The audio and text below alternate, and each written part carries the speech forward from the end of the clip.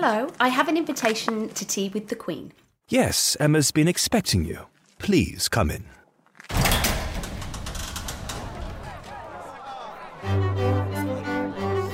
I think that we just massively underestimate, especially as women, our own capability and awesomeness. And it's changed. It's changed my life completely, yeah.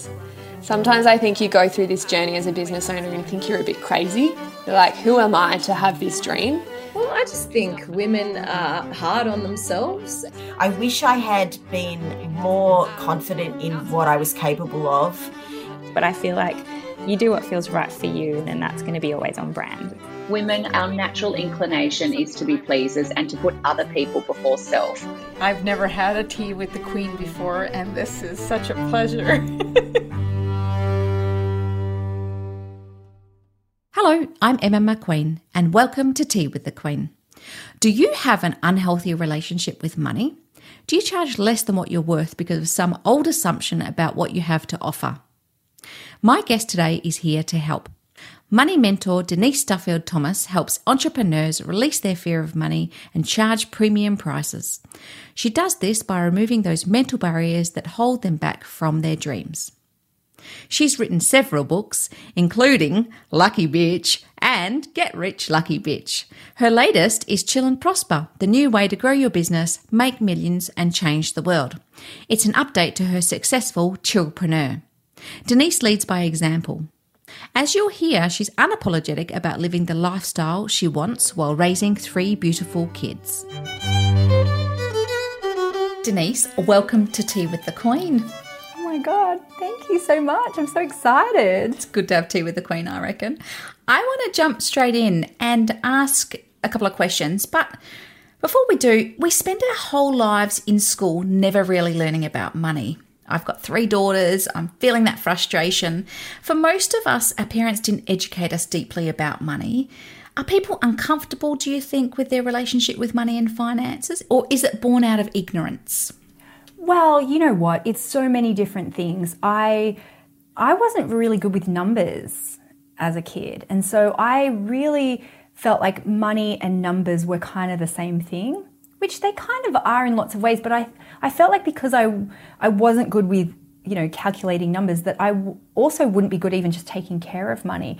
And I didn't learn anything about interest rates and things like that or anything. But the studies show that often girls even get less pocket money than boys do. And often the money that they do get, the parents then say, well, I'll buy that for you. And so they don't even get a chance to even touch money and play with money in the same way that boys do from an early age. So there's a lot of things. There's cultural stuff. There's just gender stuff. There's also the time that you were born in. What were the conversations around women and money?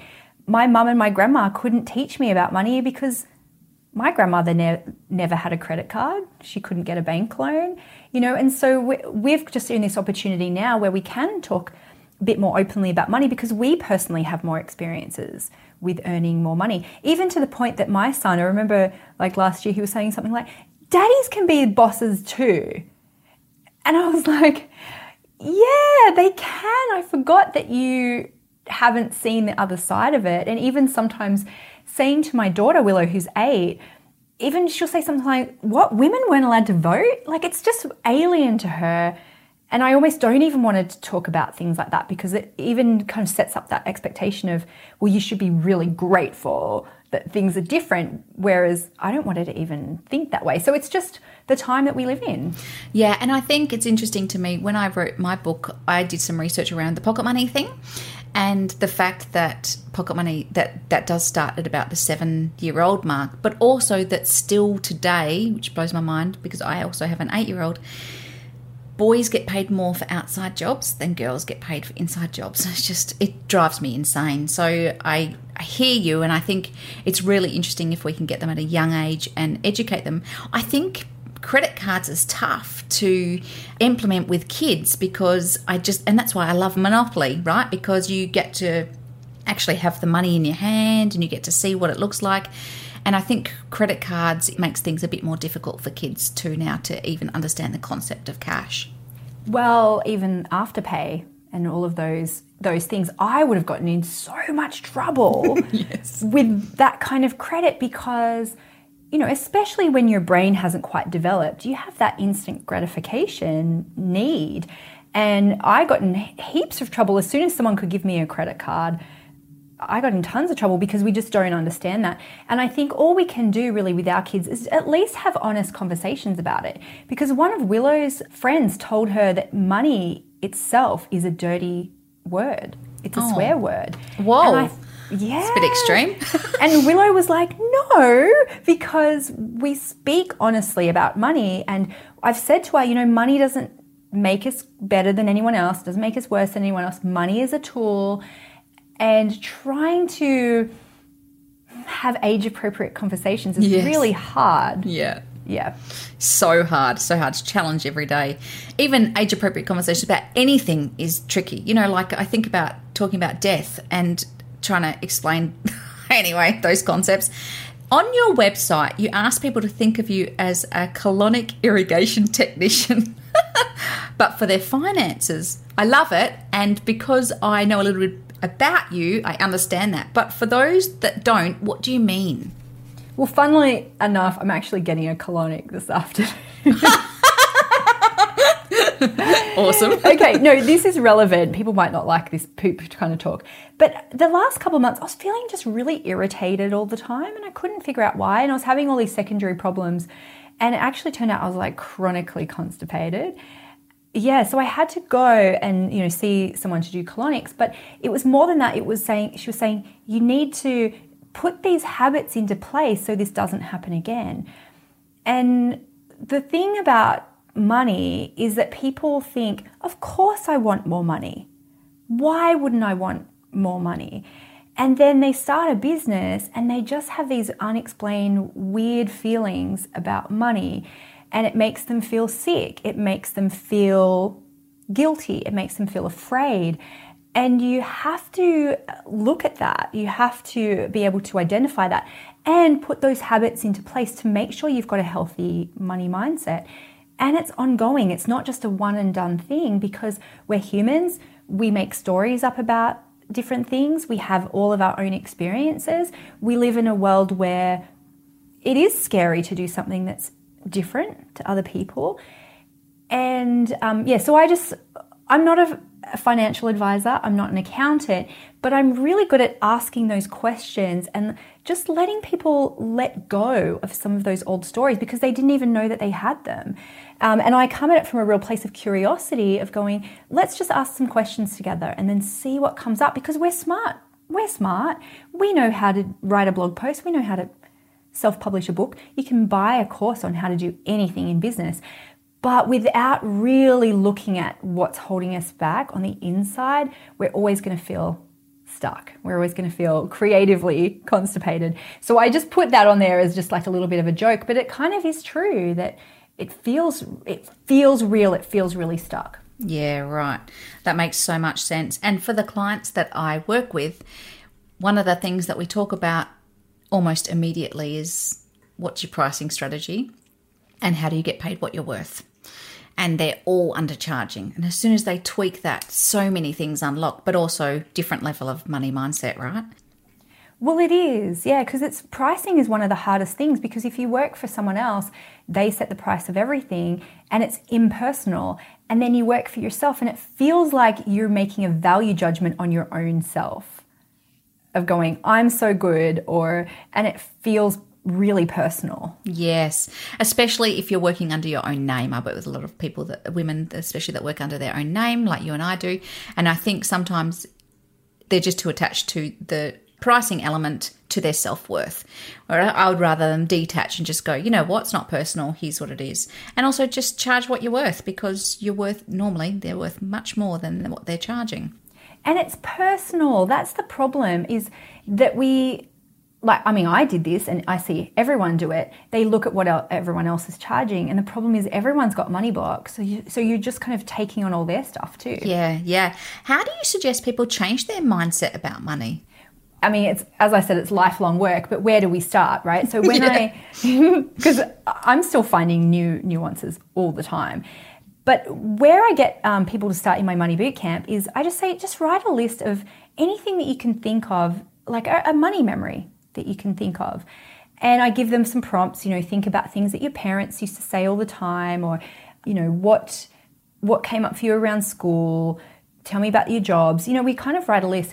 I've got a bit of a shortcut one these days that when I'm curious about someone's money mindset, and I'm going to ask you this too, tell me about your school shoes. Tell me about your school shoes. Go on, you start. School shoes, well. Tell me about your school shoes. It's a long time ago. I did not get a new pair of school shoes every year though. So I'm thinking about my older daughters, and they get a pair of school shoes every single year. I did not. What about you? Did you get new school shoes? No, I didn't. And I understand that intimately because they're kind of a little bit big at the start of the year, and then they fit for like 2 terms, and then they're tight. Yeah. In the last term. And the reason why I ask that is because sometimes we can go back to something like that, which is very symbolic, and I can just ascertain just a few things about people. One, were they keenly aware of the role that money played in their family? Because was it a stress every year? How did your family react if you went through a growth spurt? Yeah, interesting. Do people remember that stuff? I mean, yes. They do. Wow. I've got a terrible memory anyway, but I'm just... No, but you understand the flavour of that. Straight away you said it's one pair. And I asked a group the other day, I was filming something, and 2 of the guys said, oh God, I know I just had the same shoes as everyone else. And so I was like, oh, cool. So I can tell, like, you grew up in a family where either money wasn't a problem, it was just middle class, or your family didn't talk about money.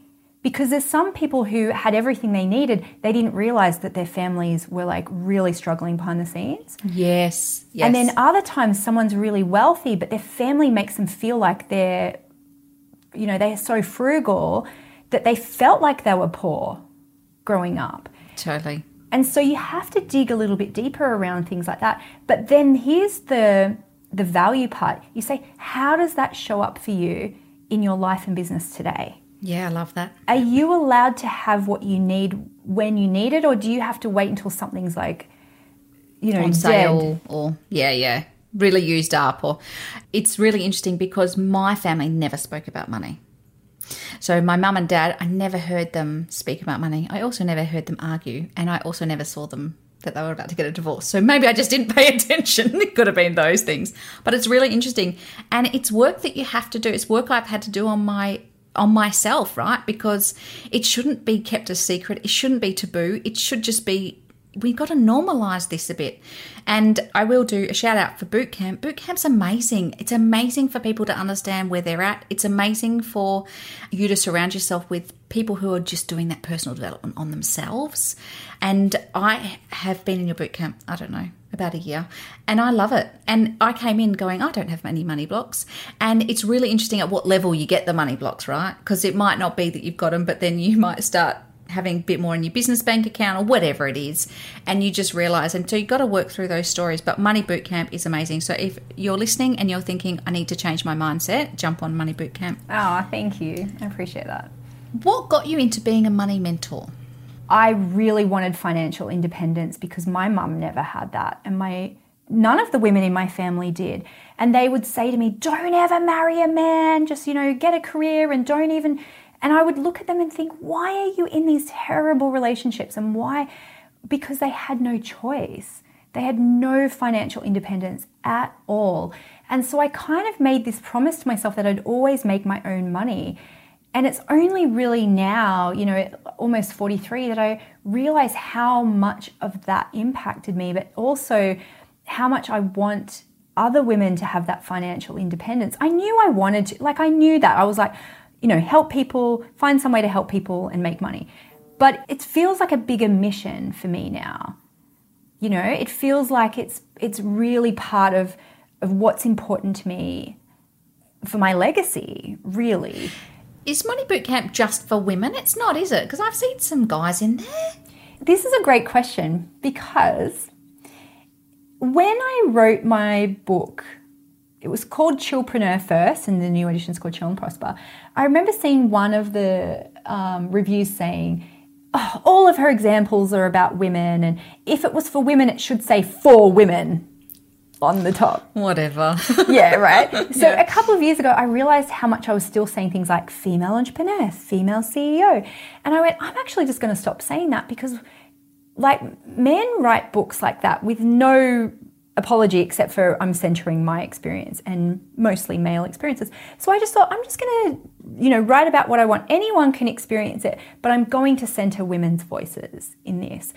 I don't say men can't join, but every part of, is really about women. And also now, of course, you have to be more inclusive. And so I tend to, say more women and people or women and non-binary people. But I get so many men who tell me that they read my books. But I'm just not going to center their experiences because I've read hundreds of business books and being able to filter it into my experience. So why shouldn't they? No offense, guys. Well, yeah, no, I think it's a good point. I don't think there are a lot of male authors out there, and a lot of the stories are centered around the guy's perspective. So, and they don't, like you said, they don't apologise for that. They don't do for men. Yeah, exactly. Exactly. They don't do for men. I mean, you've written a number of books. Your latest, Chill and Prosper, well, it was Chillpreneur, as you just said, the new way to grow your business, make millions and change the world. Why did you change from Chillpreneur to Chill and Prosper? And do you think you can do both? Yes. Okay, cool. So I started writing the book in 2016. I was breastfeeding my second baby, and I actually picked up one of Tim Ferriss's books, and I was reading it, and I was going, Tim, why don't you write, why don't you have more examples about women? And I just went, that's not his job. He can't even do that. Like, he can't, he can only do it from, cool, here's this other woman. But I was like, I want someone to write a book what it's like to be like breastfeeding, and it's not, my book's not about breastfeeding, but just that feeling of just going, wow, like, I never realized before that a lot of these books, they don't have to talk about get help outsourcing stuff at home because it just happens for them sometimes. And they don't realize it's just a nuance that I was like, oh. So I wrote it started writing it in 2016, handed it into my publisher, 17, came out 2018, something like that. And the world's changed in very subtle and huge ways, in lots of ways. So last year my publisher said, look, we'd love a new edition because we want to be able to acknowledge in the business world that things have changed. And it's not like I needed to change tons of things, but the tone was a little bit, have you noticed that when you read books pre-pandemic, the tone's just a little bit different. It's like you had no idea what was coming. But the other great opportunity for me is that people would contact me and say, that's great, but it doesn't work for my industry. Oh, that old chestnut. Yes. Or they go, well, I understand that person can make it easier, but I'm not allowed to because my industry has rules. And my industry has a cap on what I can charge. And my industry has this. So I wanted to put a lot of case studies in there, but also to acknowledge, that the world has changed. The way that the name change came about is I loved Chillpreneur, and I really had to convince my publisher to do Chillpreneur. Yes, because they were like, preneur, whatever. But also, I can't use the word Chillpreneur out of anything besides books because Entrepreneur Magazine sues the crap out of anyone who uses preneur or entrepreneur in anything. It's so amazing that they have those rights, right? They do. And so I couldn't call my podcast Chillpreneur. I couldn't create a Chillpreneur, follow-up course from the book. I couldn't do anything.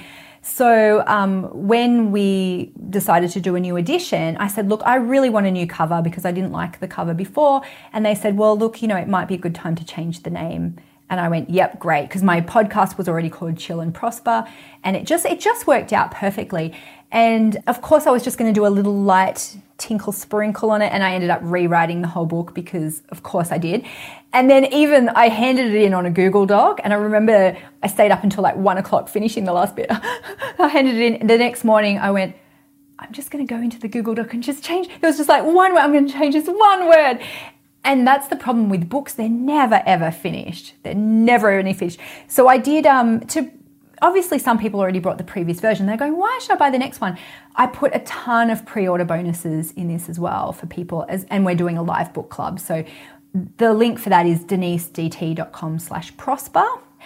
And all the other cool thing though is once I handed the book in, I got so many more lessons. And like literally the day I handed in the book, I learned this massive big lesson that I wasn't able to put in the book because I'd already handed it in. So I could put that in. And then the book tour for the original version of Chillpreneur taught me so many lessons that again, I was able to put that story in the book. So I was, I was so thrilled to be able to do another go at it. And I'd still tinker with it. If they gave me a couple more years, I would still be tinkering with it. Yeah.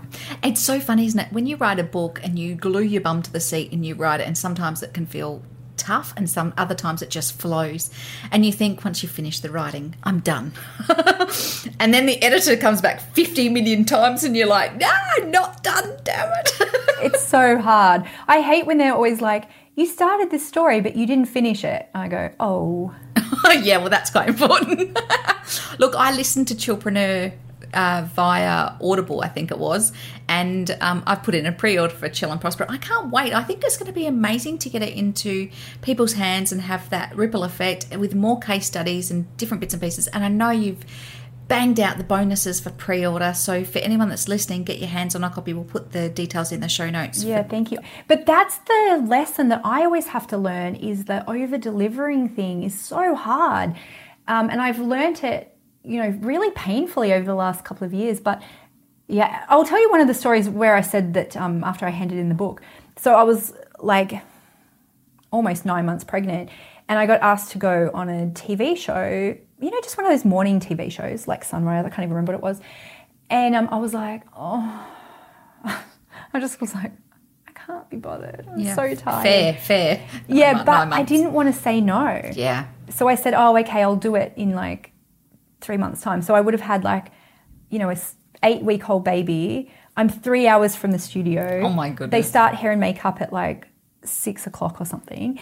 It's not even my target audience. Who's watching a morning TV show? But I felt like I couldn't say no.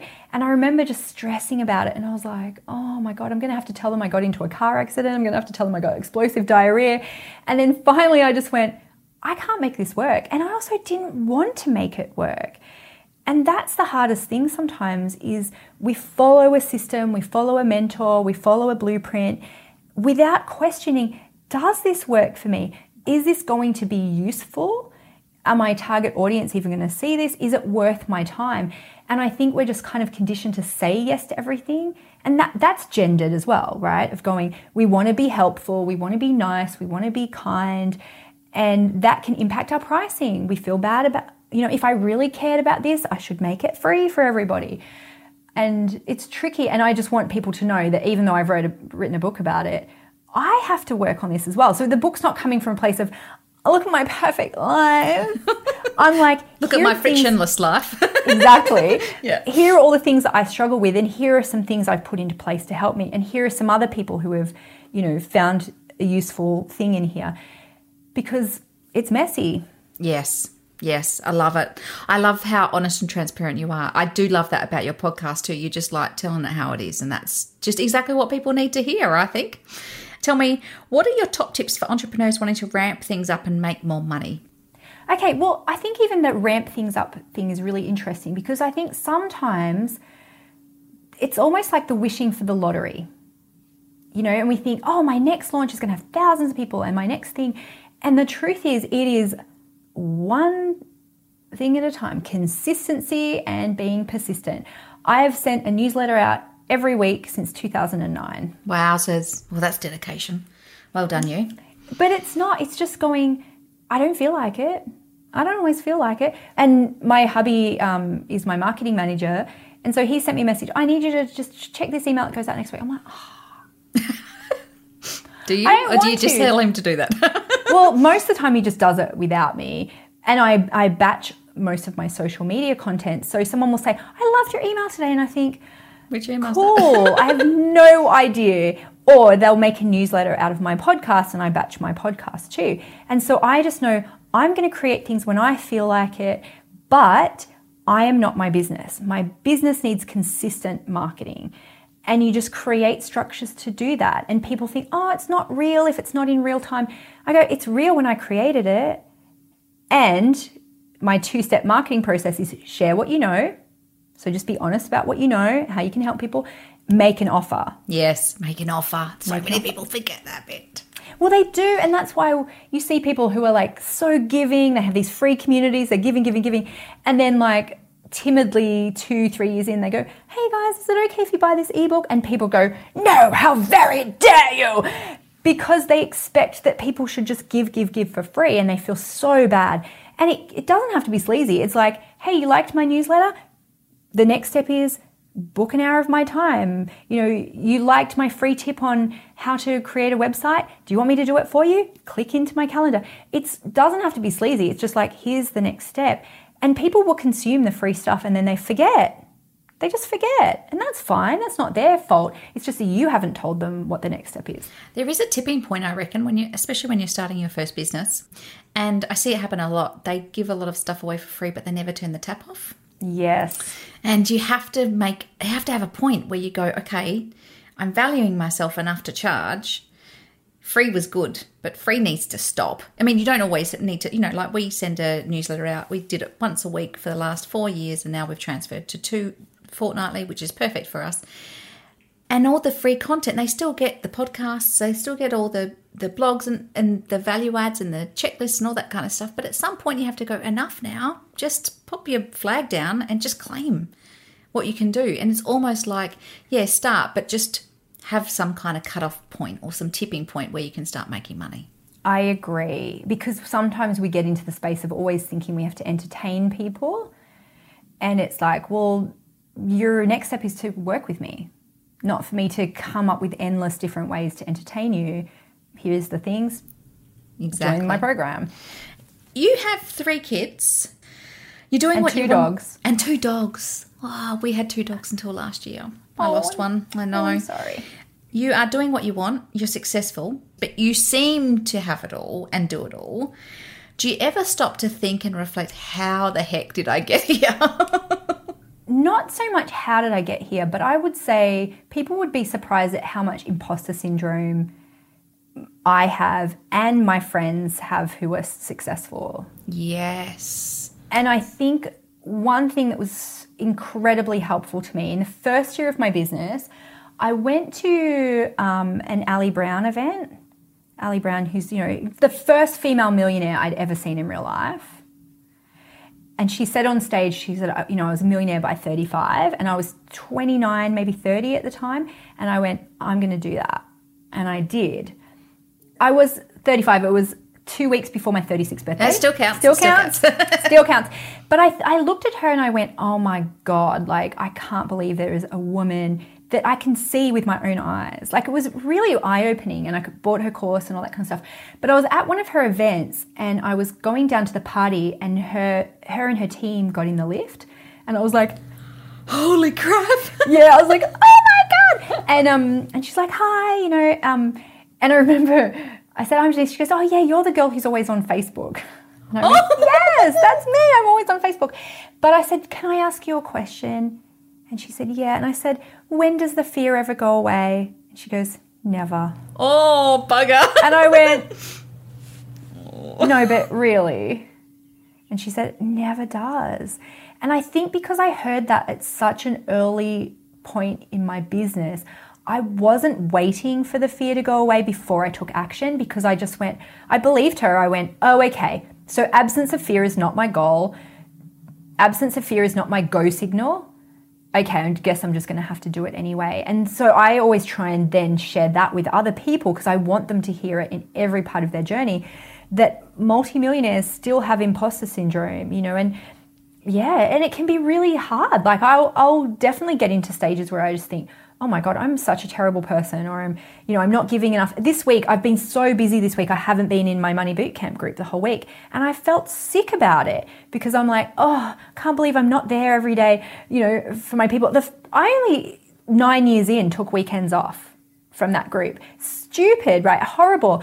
But I still feel that guilt around it. And that's never going to go away either. So it's like, you have to just just keep swimming in a way and just going, I know I'm going to feel this fear. I know I'm going to feel the guilt, but yet I'm still going to move forward anyway. And more money on top of that doesn't necessarily make it go away, but it can, I can afford really great help in my business. So I'd rather have money and feel guilt than feel guilt and not have money. If I had to choose. I love it. I had to choose.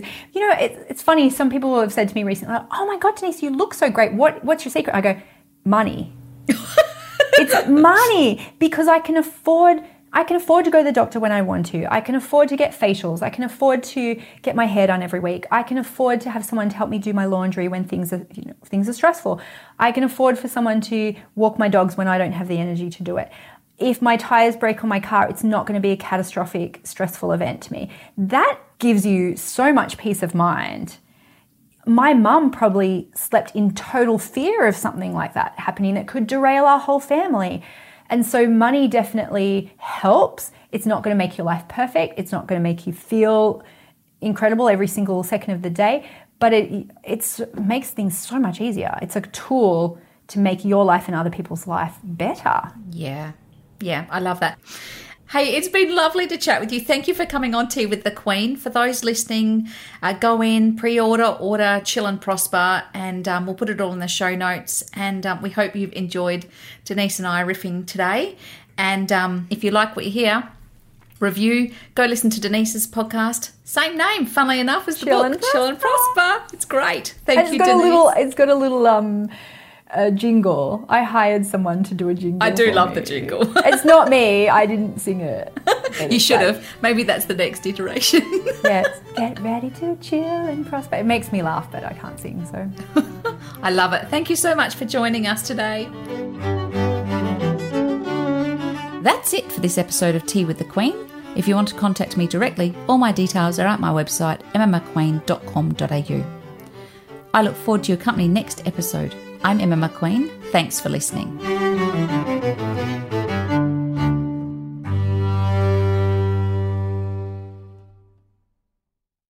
Goodbye. Thank you for coming.